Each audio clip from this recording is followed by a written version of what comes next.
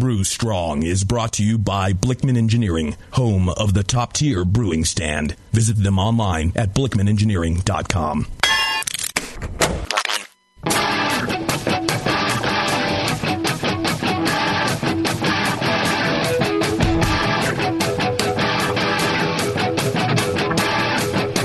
Brewers, it's time for the beer radio you've been looking for. This is the show that dispels myths, tackles the toughest topics, and makes no apologies for geeking out on beer. Hosted by two guys that drink before they think, Jamil Zainasheff and John Palmer. This is Brew Strong. Hey, howdy, hey, my brewing brothers and sisters. Greetings. I don't know how, but you say greetings different like every time. Every time. Well, yeah, I try. I'm trying to keep it fresh, you know? Fresh? Yeah. Yep.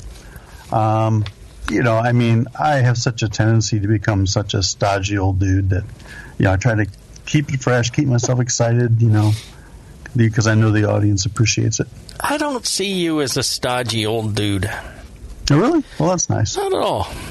Not in the slightest. You tend to, I think, be very adventurous and curious and entertaining and, you know, lively and fun. Well, good. That means I'm doing what I intend to do then. Well, of course, that's from one stodgy old dude to another, so there we go. Maybe my level of entertaining and fun is, you know, just so low that you meet that little hurdle. And yeah. You know, I mean, so like, you seem very dynamic. Yeah. The Huda checks. All you gotta say is Huda check, and I laugh. Yeah. They're the bar. They're the some kind of bar. Yeah, the high bar or whatever. Yeah. High, low, limbo. I think of it more as rammed up someone's rectum. That kind of bar. That's more Huda check to me. Did you get to meet the Huda checks, Steve? Did at I? The conference?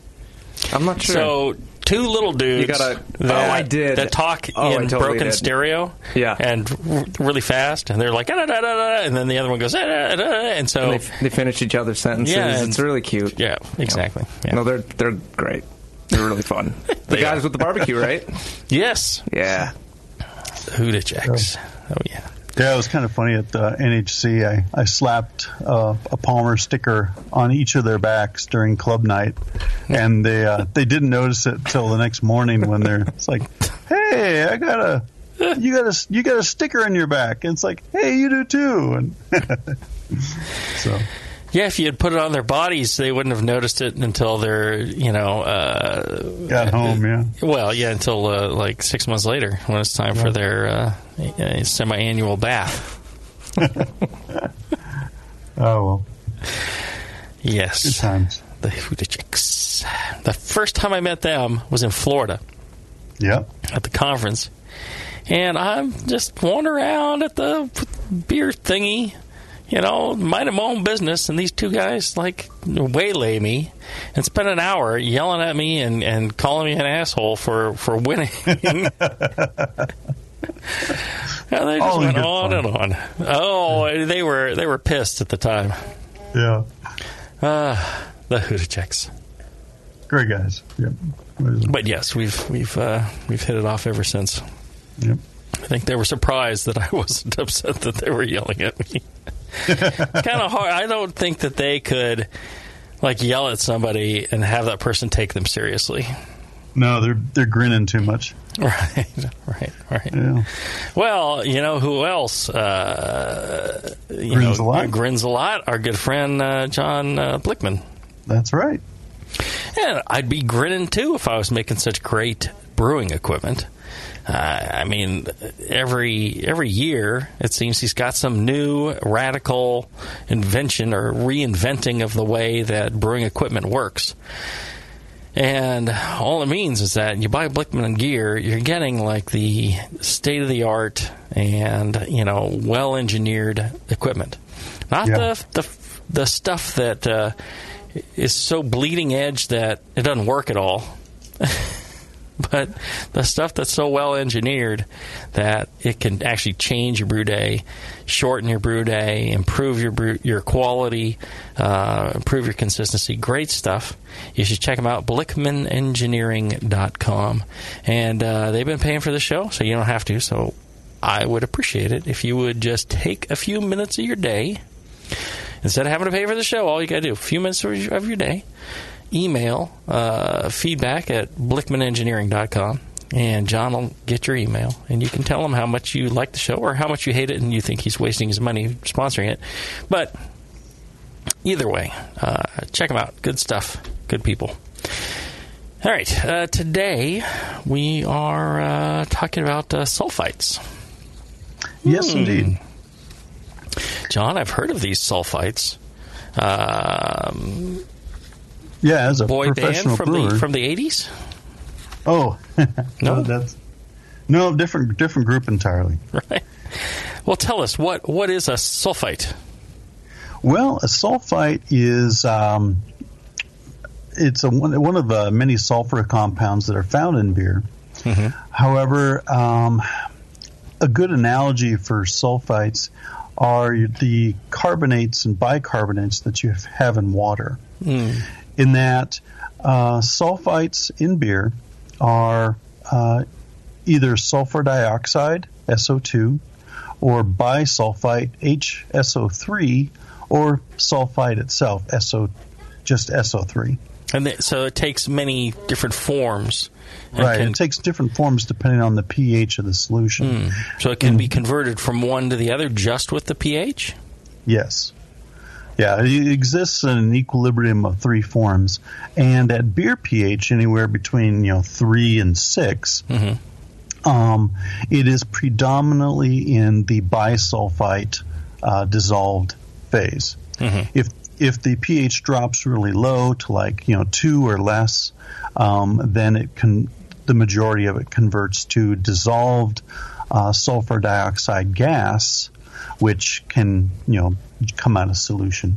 And like I say, it's an equilibrium, so there will be a portion of dissolved sulfur dioxide gas even in beer pH. There's going to be a small proportion of it, and as the carbon dioxide comes out of solution of your beer from the bubbles and so on when you're drinking it, it will carry that sulfur dioxide along with it, and the characteristic smell of sulfur dioxide is the burned match smell. So, various gases. Taylor, why are you doing that, man? Every time since somebody at the conference someone came told up to me you not to do that. Threateningly was like, "Is it you? Is it you who always does it?" And I was like, "No, it's not me. Please don't." Please. Oh, he was up in arms about it.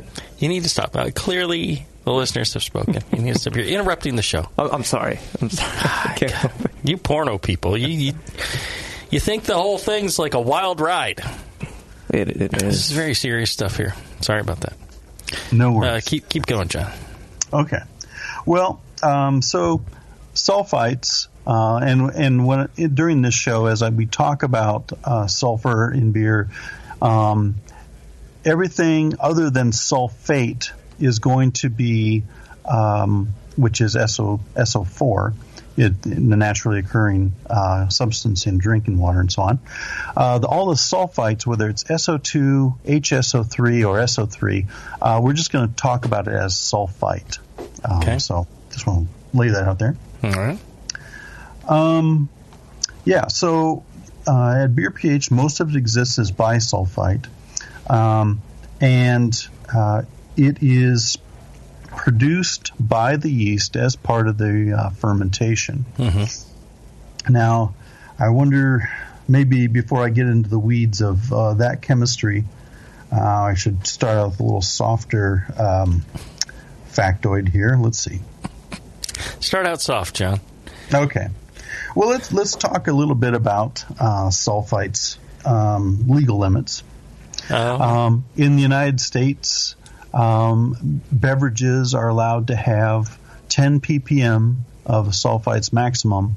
Otherwise, they need to be labeled as containing sulfites because certain portion of the population, anywhere from 10-12%, can be allergic to sulfites. And these allergies can be anything from hives to asthma, depends. So that's why you'll see labels, on beer, wine, and cider saying that, warning this beverage contains sulfites. Now in beer, generally the concentration of sulfites in beer is usually pretty low, usually less than 30 ppm. And if a brewery is not labeling the beer as containing sulfites, then it's by definition less than 10 ppm. And then most breweries don't have to worry about that because your general level is fairly low. Yeah, it is. It's reduced during fermentation. It's reduced during off-gassing and so on. But the sulfites can creep in other parts of the process. In contrast, ciders can contain like 200 parts per million, and wine can have like 450 parts per million. Because they tend to use sulfur compounds as ways of preservatives, and killing off wild yeast and bacteria when they crush the grapes. Traditionally, that's been the use of sulfites to act as a preservative. It's used in fruit concentrates as a preservative because the low pH helps its antibacterial properties. And it can be added to beer as part of an adjunct, like a corn syrup or a fruit concentrate. It's also used as a preservative in finings such as isinglass. So, as I was mentioned, that there are several avenues for sulfites to get into beer, but the main avenue is the metabolism by the yeast during fermentation. Let's do this. Let's take a short break. When we come back, I want you to tell us where that sulfur is coming from that the yeast are producing, because it's coming from some ingredients we're using. And people will also ask about using things like gypsum. Is that going to increase their sulfates? Right? All right. Let's take a short break. When we come back, we'll have more about sulfates after this. Are you looking for a simple brewing system that's great for all grain brewing, but everything on the market seems to be full of compromises? Blickman Engineering has the answer. The Blickman Brew Easy All Grain Brewing System. The Brew Easy is a complete system with easy upgrades and a beautiful compact design, perfect for any size brewing location. At its core, the Brew Easy is built on two gorgeous Blickman Boilermaker brew kettles, a high-temperature March pump, and either a top-tier gas burner or the new Boil Coil electric heater. The Brew Easy adapter lid allows the pots to stack on top of each other, forming an efficient, strong, and compact brewing setup that comes in 5, 10, and 20-gallon batch sizes. Upgrade your Brew Easy system with full automated control by adding a Blickman Tower of Power temp controller, and make moving around easy with the Blickman Kettle Cart. The Brew Easy is modular. If you already own a Boilermaker kettle, you can build your Brew Easy by purchasing just the modules you need. The new Brew Easy All Grain Brewing System. See it today at BlickmanEngineering.com and brew with Blickman quality on your new Brew Easy. Since the first time the Brewing Network microphones turned on, More Beer was behind it. More Beer sponsors the programming on the BN because, like you, they love brewing. And like the Brewing Network, they love sharing their knowledge. Morebeer.com isn't just a website to place your next equipment or ingredient order. Morebeer.com also gives you access to free beer information that will make you a better brewer. Go to morebeer.com and click into the Learning Center. You'll find podcasts, technical facts, video tutorials, and more, including access to The Buzz, More Beer's social network of more than 5,000 members. And some of them might even be crazier about beer than you are. Get over to morebeer.com today and take advantage of The Buzz, the forum, the Learning Center, and make sure you're signed up to receive the newest More Beer catalog. More Beer, bringing you absolutely everything for beer making. Hey guys, what'll it be? I'm not sure. What do you recommend? A lot of people seem to like the Hefeweizen. Is that a German Hefeweizen or more of an American-style wheat beer? I'm not sure, but I can give you a taste. Okay, great. The Cicerone Certification Program certifies and educates beer professionals in order to elevate the beer experience for consumers. Unfortunately, not every bar is staffed with certified beer servers who can guide their customers through a beer list. Here you go, guys. Let me know what you think of the Hefeweizen. Oh, yeah. That's definitely more of an American wheat. But I can hardly tell because this beer just smells like sour butter. I wonder how long it's been since they cleaned the draft line. Yeah, and look at the bubbles on the side of the glass. It's filthy. Somebody should tell these guys about the Cicerone program. For sure. How about we head somewhere else for another beer? Your server should give beer the same respect you do. Request quality. The Cicerone Certification Program offers 4 levels of beer certification, in-person classes, and course books for beer professionals. Check them out at cicerone.org. The Cicerone Certification Program. We know beer. Since 1979, Williams Brewing has offered the finest equipment and freshest ingredients and the best customer service in the business. Check out their brand new patent-pending mash and boil 110-volt electric mashing and boiling unit. This compact all-stainless unit lets you mash, sparge, and boil just about anywhere that has a 110-volt plug. Double-wall construction adds to efficiency and safety, and a precise thermostat keeps temperatures where you want them. Unlike insulated buckets and converted coolers, multiple temperature rest mashing is easy to do, all for under $300. They also feature the Mark II work pump, a magnetic drive high-temperature pump that does the work of pumps that cost twice as much, as well as exclusive Brewer's Edge regulators and quality Keg King kegs and disconnects. Check them out today at williamsbrewing.com to brews their vast selection. Back to the beer guys that make other beer guys look like wine guys. Brew strong. All right, we're back. During the break, we were talking about the stealing of glassware from bars and breweries and stuff. It's an epidemic, I hear. It is insane how much gets stolen. Not unlike branded stuff, unbranded stuff. I'd be surprised, yeah. It's weird. What is wrong with people? Who knows? Yeah, everybody likes to feel a part of the scene. Take a souvenir home. They're unbranded. Yeah, it's just they're a just glass. Plain glass. It's like, what, you don't have glassware in your house? You don't have something to drink out of? Maybe there's a glassware shortage. Or, I don't know. I think they get all the glassware they need from like Burger King or McDonald's. They just need to save those things. Like from their daily... the soda cups? Yes. There you go. I use them. You can only use them. I use them over and over again. You can use them for like a week and then they get soggy. No, they're like plastic. Oh, those ones. Reduce, reuse, recycle. So I'm in the second phase, in the reuse.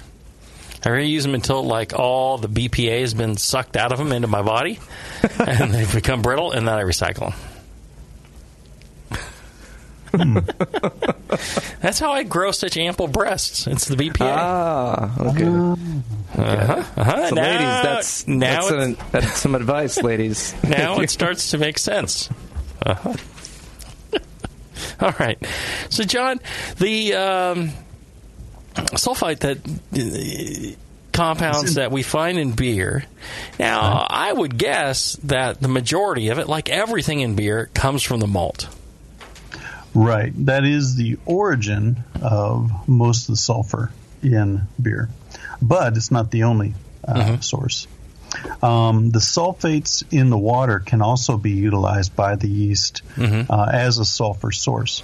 So when I add like gypsum, am I increasing the potential for farty smelling beer? Well, you would think so, but not really. The yeast are very highly regulated little organism in terms of what they take in and utilize. So even though there may be, like in an IPA, a whole bunch of sulfate in the water, or is added as gypsum, they won't necessarily use it unless they need it. And what do they utilize it for? Well, they use it in creating 2 of the group B amino acids, cysteine and methionine, if I'm pronouncing those right. Those, what they do is they can either break down organic sulfur from lipids and fatty acids and such in the trube and coming from the malt, or they can take in sulfate and begin breaking that down with other amino acids and nutrients to synthesize cysteine and methionine. In doing so, they will convert the sulfate to sulfite, and now they have this reserve of sulfite within the cell that they can use to make these acids. If they find that they don't need as many as they thought, then they'll excrete the excess. And so that's where a lot of sulfite gets added to the wort or added to the beers, that the yeast cells excrete it. Now, if they proceed with the reaction and synthesizing these needed amino acids, they will take that sulfite and then convert it into sulfide. And that sulfide generally gets exits the fermentation as hydrogen sulfide. And so it's interesting that different yeast strains, notably lager strains, more so than ale strains, produce more sulfite and more hydrogen sulfide during fermentation than ale strains. So it isn't necessarily how much of the raw material you have in your malt or in your hops, or that you add as as a water treatment. It's really how much the yeast feel that they need. Right. Or how much they imagine they need. And certain strains will imagine they need more, right? And then dump more into the beer at the end, or, utilize more. Yes. And then, so, that's the yeast side of the equation.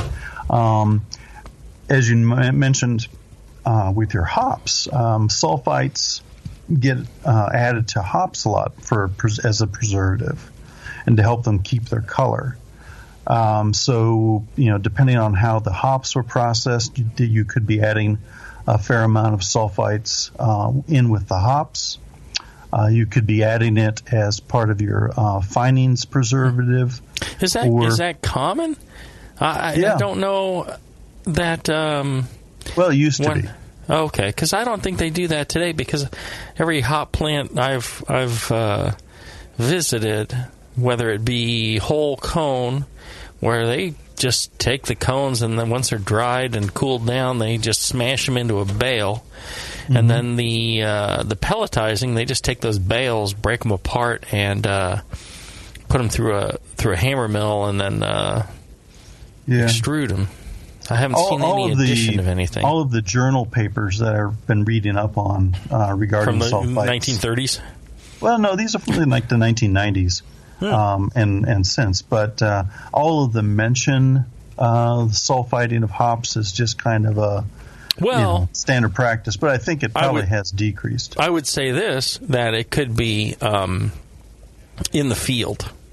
So not in the processing, but in the field as a pest control.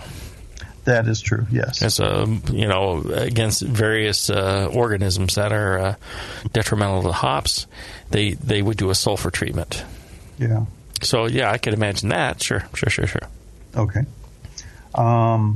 So you've got the yeast producing sulfite, potentially also producing hydrogen sulfide. You've got sources of sulfite elsewhere in the wort, maybe from the malt, maybe from the hops, maybe from additives that have been put in. And in general, brewers have looked on these sulfites favorably as antioxidants. In fact, when we talk about adding metabolite sulfite to brewing water, to knock down the chloramine and chlorine in the water, then that's another source. If you were to over-sulfite your brewing water, that would be another potential source of sulfites. So they're there. They're regarded as antioxidants, and they do serve a definite antioxidant role in beer because sulfites preferentially bond with aldehydes and carbonyls, and such as acetaldehyde and trans-2-nonenal. When the binding of these, off-flavor compounds with sulfite produces a hydroxysulfonate, which has a much higher flavor and odor threshold, which kind of takes it out of solution and prevents it from, spoiling the beer. The downside is that once you've created those compounds, those will hold together and adds to the shelf life of the beer. But if the beer is packaged with oxygen, over time, those hydroxysulfonates can react with packaged oxygen and break down themselves back into sulfites and the staling compounds, the trans-2-nonenal and so on. So there is a certain amount of equilibrium going on. These are reversible reactions. Notes here say that the half-life for sulfite preservation of beer and antioxidant action in beer is about 6 months. There's 3 months. Right. I think it's 3 months. Half-life of 3 months. So, they are a preservative, but kind of a double-edged sword. You can get, some preservative action, but you can also get the burned match smell later on. All right. Let me tell you. I bet you if anyone knows about sulfites and fermentation and the production of sulfur in your fermentation, it would be those good folks at Great Fermentations. Oh, yeah. I went out and visited them. Some really knowledgeable people. Knowledgeable and super nice. Great customer service. I was very impressed. They got 2 stores. I went to both of them.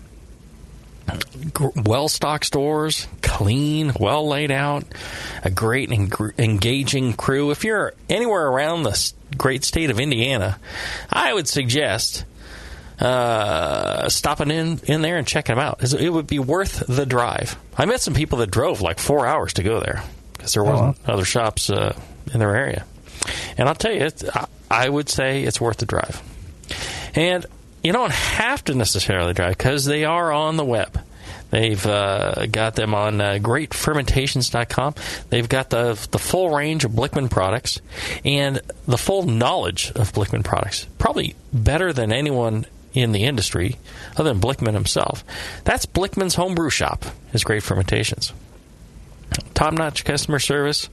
Go check them out. You can check them out on Facebook, Twitter, all that stuff. Every once in a while when they have some super exciting thing like me coming by to sign books at their shop or Palmer going by to sign books at the shop or whatever, they will post that on there, and so you can find that. So check them out, greatfermentations.com. So, John, when we come back, I want to focus on how you control this. I mean, what is it that what are the controls in fermentation? Because it doesn't sound like you can just reduce the amount of sulfur compounds in your malt and then there won't be any in the beer, because it seems like it doesn't take a whole lot to. There's way more than enough through a variety of avenues, the water, the hops, the malt, that the yeast are able to utilize. So how do you get the yeast to stop kicking out all that farty smelling stuff? All right, we'll cover that when we come back. If you work in retail sales, the restaurant industry, or are a new craft beer enthusiast, or you know someone who is, you have got to check out Beer 101. Beer 101 is an online course created for anyone wanting a quick introduction to the vast world of craft beer. Beer 101 covers the history of beer, brewing ingredients and processes, vital stats like ABV, SRM, IBU, and gravity, styles, tasting, glassware, and pairing beer with food. The Beer 101 course is offered by the Brewers Association at craftbeer.com, also home to the truly awesome Beer Style Finder, a visual guide to every beer style. Quickly play with color, bitterness, and alcohol content to interactively explore the entire world of beer styles with a gorgeously designed interface to your favorite beverage. The new Beer 101 course and new Beer Style Finder are only available at craftbeer.com. Craftbeer.com, celebrating the best of American beer.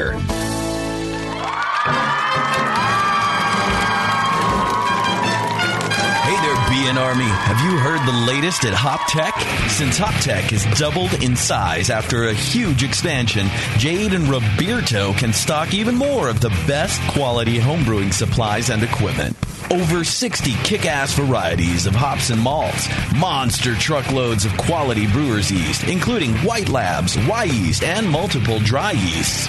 They even have all grain systems from Grainfathers and Ruby Street Brew Systems, thanks to Jade, the brand new all-grain brewer. And don't forget about their 10% discount to all BN Army members. Jade and Roberto are waiting for you and all of your brewing questions over at HopTech.com. HopTech, totally not sucking since 1983.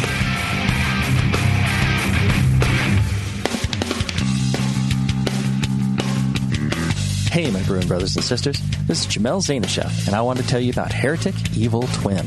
You might be familiar with my homebrew recipe, which uses massive late hopping to create a balance between the malty sweet and the hoppy bitter, along with an outrageous malt and hop character. I wanted a beer with the same bold hop and malt character, so we played around with the homebrew recipe until we were able to make a great commercial version too.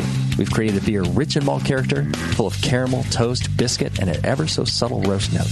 On top of that, we piled in an insane amount of Citra and Columbus hops at the end of the boil, as well as in dry hopping. This damn-the-cost approach to hopping gives Heretic's Evil Twin a great blast of citrus and tropical fruit that can't be matched by any other hop.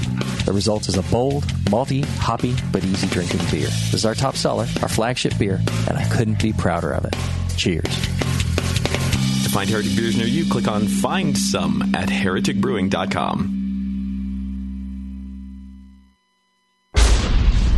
The 21st Amendment. Watch out! Do you like beer? They make beer. Watch out! Do you like friends and fun? They make friends and fun. Watch out! Do you still like to have a good time? The 21st Amendment. Watch out! The 21st Amendment in San Francisco, located at 563 2nd Street, 2 blocks from the building where baseball is seen and played. Try their beers in the pub or try them in the can, featuring Monk's Blood. Made with real monk. Watch out! So why not have the best time of your life? Go to the 21A and Sean O'Sullivan will personally greet you with a can of Monk's Blood. The 21st Amendment. Watch out! This advertisement is not in any way affiliated nor associated with the 21st Amendment Bar and Pub, nor its subsidiaries or affiliates. This telecast is not copywritten by the 21st Amendment for the private use of the Brewing Network. Any use of this telecast without Jamil Zainashev's consent is prohibited. Suck it, JP. Are you a member of the White Labs Customer Club? If not, you should be. It's the easiest way to earn free stuff for turning in your old homebrew labels from either Vials or Pure Pitch. All you have to do is save your labels and redeem them for things like free yeast, an exclusive White Labs t-shirt or sweatshirt, and even the opportunity to brew with the yeast man himself, Chris White. Signing up is easy. Just go to whitelabs.com/customer club, fill out the registration form, and then mail in your labels. They will return the favor by sending you awesome White Labs swag. Go sign up today at whitelabs.com/customer club. White Labs, pure yeast and fermentation since 1995.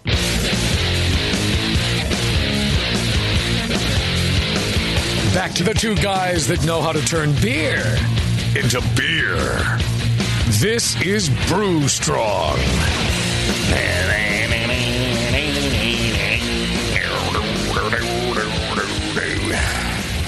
All right. We're back. Yes. So, John, tell me, how is it that we reduce the sulfur that the yeast utilize in fermentation? Glad you asked. Well, it's very simple. You just have to control the fermentation, and you're done. Mm-hmm. That's it. That's all. Perfect. I think we can end the show now. Yeah. Okay. How does one control fermentation to minimize sulfites in the beer? Although Taylor looks a bit confused, or Porno Steve there. We don't even have the cameras on this time around. How are you watching me? I can feel your presence. Perhaps we should explain? Sure. All right. Explain away. All right.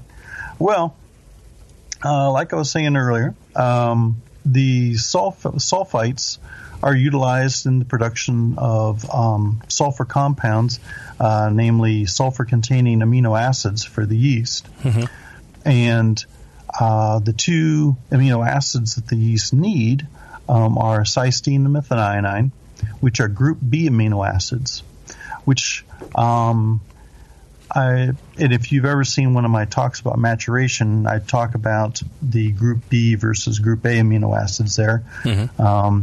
To summarize, the yeast have these amino acid nutritional needs as they're going through their growth and reproduction. The various amino acids in the wort are characterized into four groups. Group A are taken up first. Those are like the high priority. Mm-hmm. And they will take those up in preference to any other group. Mm-hmm. Once the group A are exhausted, they will start looking at the group B amino acids and the group C amino acids. Mm-hmm. B gets a slightly preferential treatment compared to C. And it's kind of like when you're getting on an airplane, they're going to call in group 1, Mm-hmm. okay, all those group are done, group B. 2, and then flown southwest. Yeah. A, B, and then C.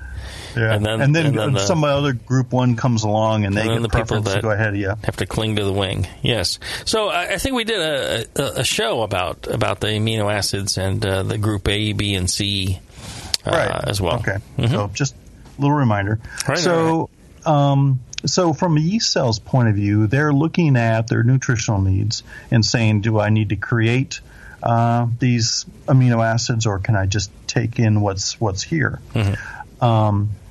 And break that down. So the yeast are looking at the sulfates in the water. They're looking at the lipids and trub in the wort, and then taking in sulfur or synthesizing it as necessary. So all of this is a function then, therefore, of the yeast growth. Mm-hmm. So the faster the yeast need to grow, and that's usually controlled by temperature, mm-hmm. The more they say, okay, I've got tons of nutrients and it's warm and I can grow really fast, the more sulfites, the more metabolism they'll undergo, and the more sulfites they'll generate. Mm-hmm. If you control growth, just like controlling growth to limit diacetyl or acetohydroxy acid production, you will also reduce the amount of sulfite that gets produced in excess and the amount of sulfite that ends up in the beer. Uh-huh. So how do we control fermentation? Well, good aeration. Anything that doesn't stress the yeast. So good mm-hmm. aeration, mm-hmm. Temperature control, keep that growth rate moderated. Not refined sugar, high adjuncts with no fan. Mm-hmm. If also, you're going to do a high adjunct beer, a lot of simple sugars, you need to add some yeast nutrient to keep your fan levels up. You don't want to go overboard on fan because that will cause its own set of problems as well. That's right. Yeah, too much fan will do the same thing mm-hmm. and cause more synthesis. Mm-hmm.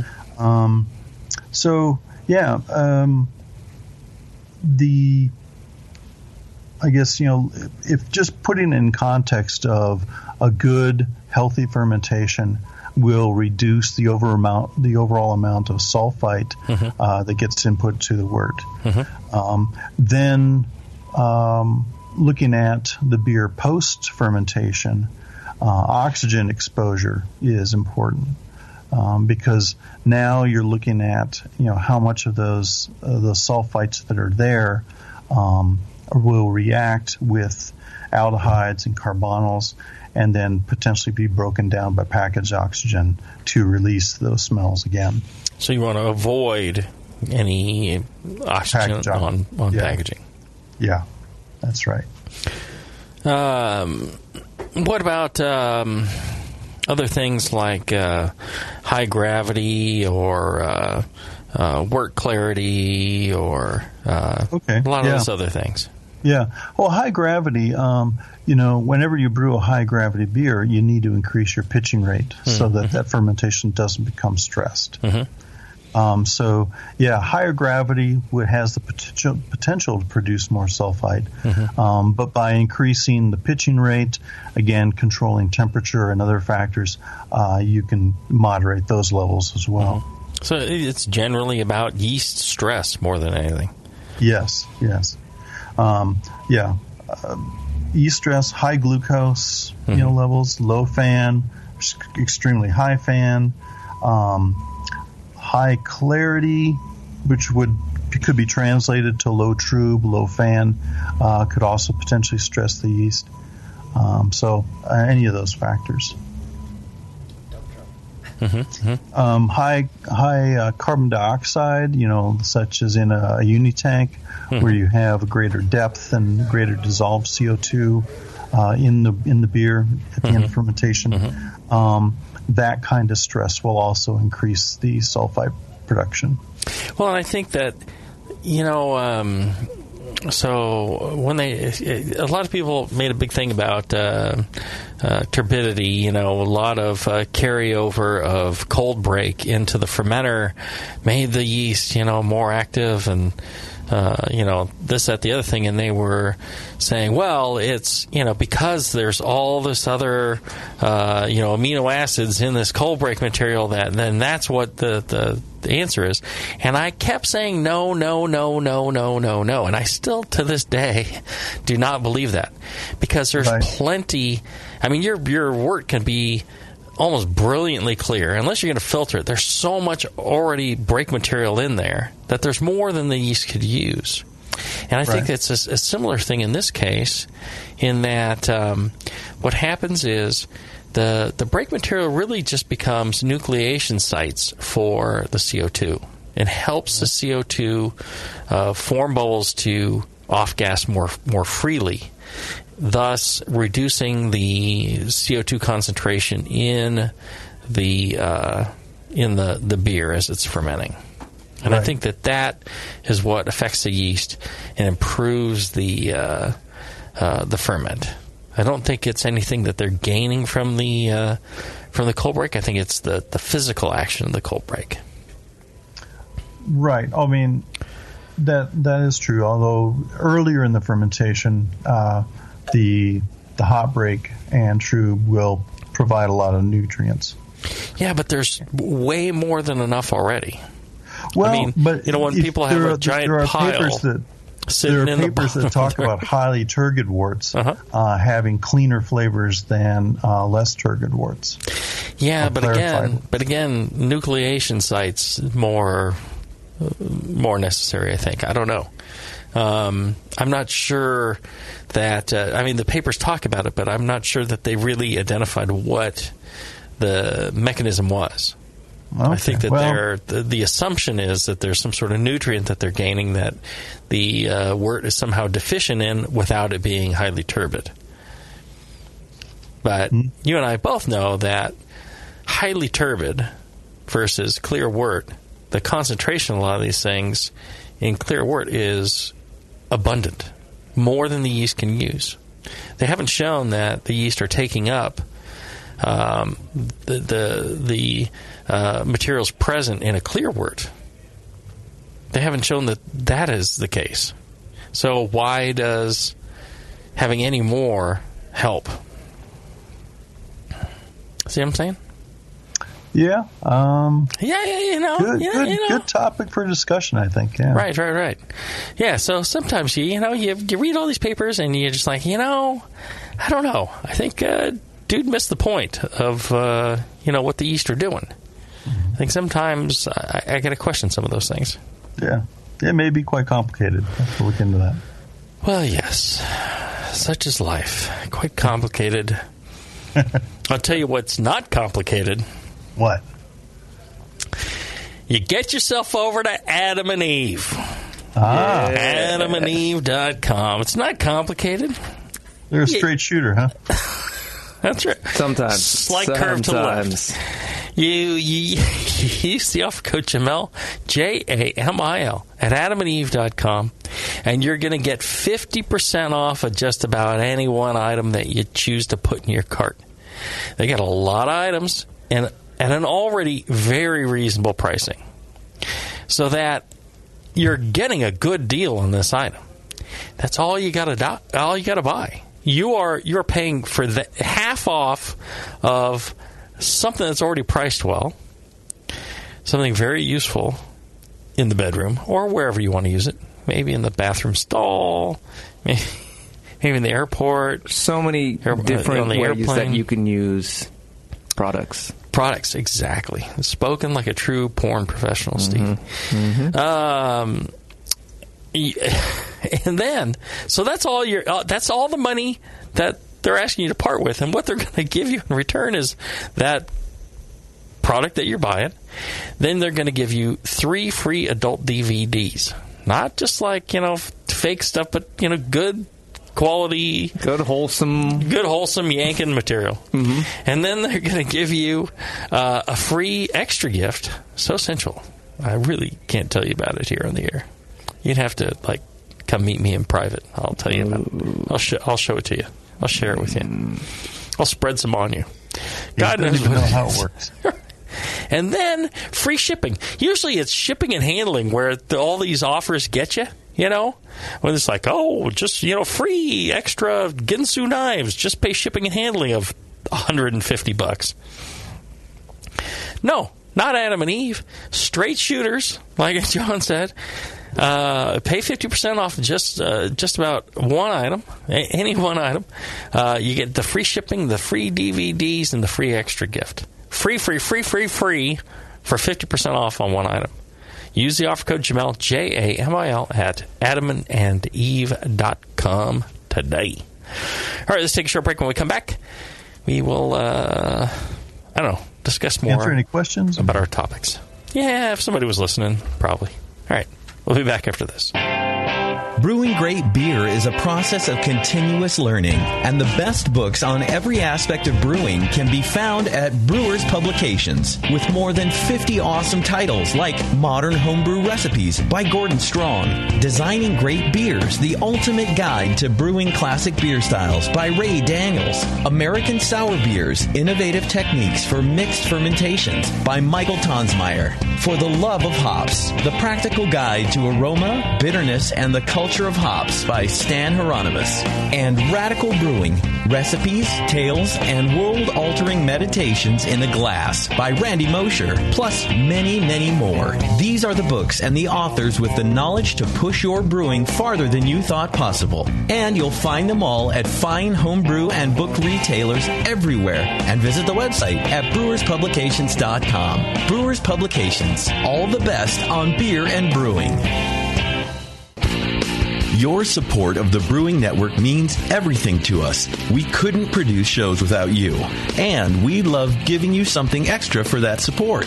Like Brew Your Own magazine. You already know it's a great brewing magazine full of recipes, equipment how-tos, discussions of beer styles, and brewing techniques. Whether you're new to brewing and just starting out or you're an old pro, you'll always learn something from the articles in Brew Your Own. Plus, there are amazing special issues like plans for building a Brutus 10 system, 250 classic clone recipes, and the Homebrewer's Answer Book. Brew Your Own magazine and BYO.com are awesome resources for any brewer. Whether for yourself or as a gift, when you subscribe or resubscribe from the Brewing Network homepage, you directly support programs like this. Get a great magazine and support the Brewing Network.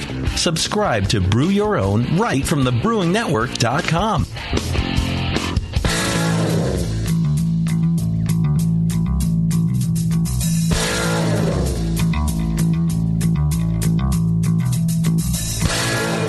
Learning to brew has never been so disgusting. This is Brew Strong. All right, we're back. Oh, it's pleasant here in the studio now that I've cranked up the AC to 60 degrees. Justin needs to, sell his electric car to pay for it.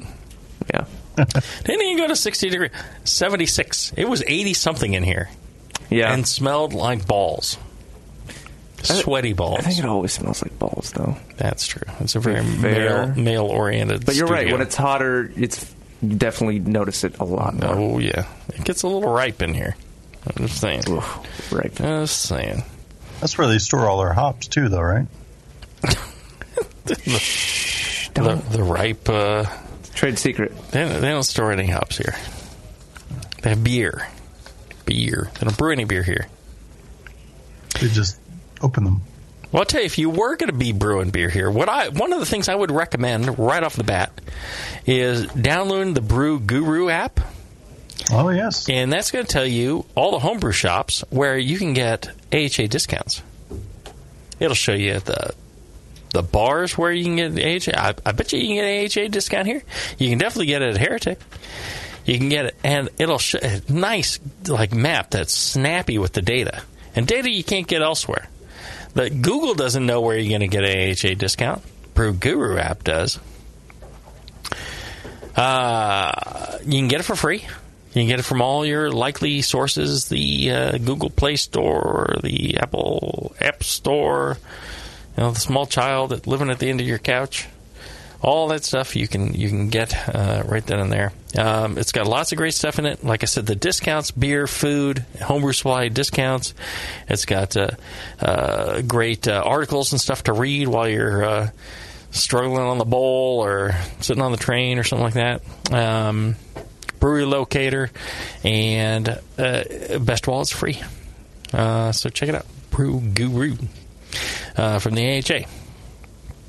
All right. Pornographic Steven.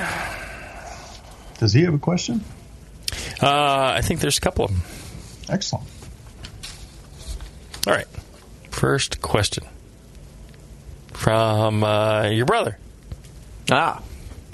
So we were talking about sulfites in beer, and John had mentioned that there's a lot of people out there who are allergic to sulfites, even though in most beers, possibly, there's not even more than 10 parts per million, or legally you don't have to. You have to declare it. Declare, if it's past right, exactly. So it got me thinking. My brother, he's allergic to sulfates. So I messaged him like, "Have you ever had a beer that made you feel like complete shit? Just one particular beer." He's like, "Yeah, actually, it's always this one." For some reason, he can drink a couple of another and be completely fine. Certain ones, it's like gives me massive headaches. Is it like a lager? Is it? I didn't get that far. Oh, yeah, I need to do more research. Expect you to get far. It happened during the show, so yeah. I was inquiring. Like you're doing so much else. I was investigating. All right. So it was relevant. He didn't tell you which beer, huh? He didn't tell me which beer. I'd wonder if it was, a lager that could, some Belgian ale yeasts will produce a lot of sulfur as well. Right. Yeah. Ale yeast will produce more sulfites with high glucose levels. So, but yeah, generally lagers produce more than ales. As you tend to use a lot more, simple sugars with Belgian ale yeast a lot of times. Yeah. And it tends to be high gravity and all that. I would imagine you could get more just off of that. Yeah. And I imagine there's industrial beers, not craft beers, but industrial beers someplace that where they actually add sulfites to improve the shelf life. And I wouldn't be surprised. Sure. He said it's usually IPAs. Well, it could be from the hops. It could be. Yeah. It could be because you drink too much. It could be the sulfates itself. He may be allergic to hops. That's another possibility. Have you ever had that allergy response? I get this every once in a while. If I drink a bunch of super hoppy beers, and I was just like, it's like a allergic. I get it during JBF. Yeah. When I'm judging IPAs, my nose will start running. Right. Eyes watering a little bit. Yeah, it's just like I've got the sinus congestion and yeah. That definitely happens. Right. Okay. Yeah. Did you have one more question there, Steve? Nope. No, not really. You weren't curious how Jamil is able to generate such noxious amounts of gas? Fumes, yeah. I wonder what a sulfite intake is. All right, so everyone, at the beginning of the show, before we started, I was just like asking John about the sulfur in my intestine and all that. And then what's really funny is John has some notes for the show, and part of it is, and I didn't even see these, these can be broken down in the intestines to produce the original SO2. Basically, hydrosulfonates give nasty farts. It's like, and I was telling Taylor that John and I are a match made in heaven. We are exactly, we're just 2 peas in a pod. And if you see us naked, it's like, oh, look, I see where the 2 peas in a pod comes from. Yeah. 2 peas. Yeah. But the sulfur tends to disperse from us equally. In great volume. Yeah. Yep. We've had to open the windows. No, in Tahoe. I think it was mainly me, wasn't it? Or was it you? It was one or the other. Or both of us were ripping quite a bit. Blickman bought us a wonderful dinner. And then we went back to our room, and we were just farting away endlessly to where we had to open all the windows in the place. It was freezing outside, but we're just like, oh my God, we're not going to see morning if we don't open these windows. Yeah. But so it's not the carbohydrates in the beer, excess carbohydrates that break down and give you gas. It's not only those, it's also these hydroxysulfonates. When they break down, they generate more SO2, that burn match smell. So if you smell that burn match smell after drinking beer, yours were more like roses, John. Really, more like roses. That's what I always thought. Yeah. All right. Good show. If you're listening live, stay tuned. We are going to be coming up on... We're going to talk about New England IPAs next. We're going to have some samples here. Hand shipped fresh from the East Coast. And we're going to have a lot of fun with that. And... I think it's a great show. If you enjoy the show and the work that we put into it, all we ask is that you support our sponsors. Blickman Engineering, Great Fermentations, AHA, Adam and Eve. Go browse their sites, see if there's something you can do there to Sorry, my soul. God damn, Taylor. And especially our good friend John Blickman. Email him. feedback@blickmanengineering.com. Tell him how much you enjoy him paying for the show, so you get these things for free. And then in the Brewing Network store, thebrewingnetwork.com/store, there's a big special on chain link fence. If you look at a chain off your property, 70% off on chain link. Wow. The logos are embedded in the chain link. So you see the big hop grenade every panel of chain link. That's great. Every 8 feet. It's pretty special. That's great. Just gets better the more you buy, too. That's right. It's a percent. There you go. It is limited quantity, so get there fast and check it out. TheBrewingNetwork.com/store. Everything you buy from there goes to the bottom line of the Brewing Network and helps keep stuff like this on the air for you. Until then, everybody, brew strong. Brew strong.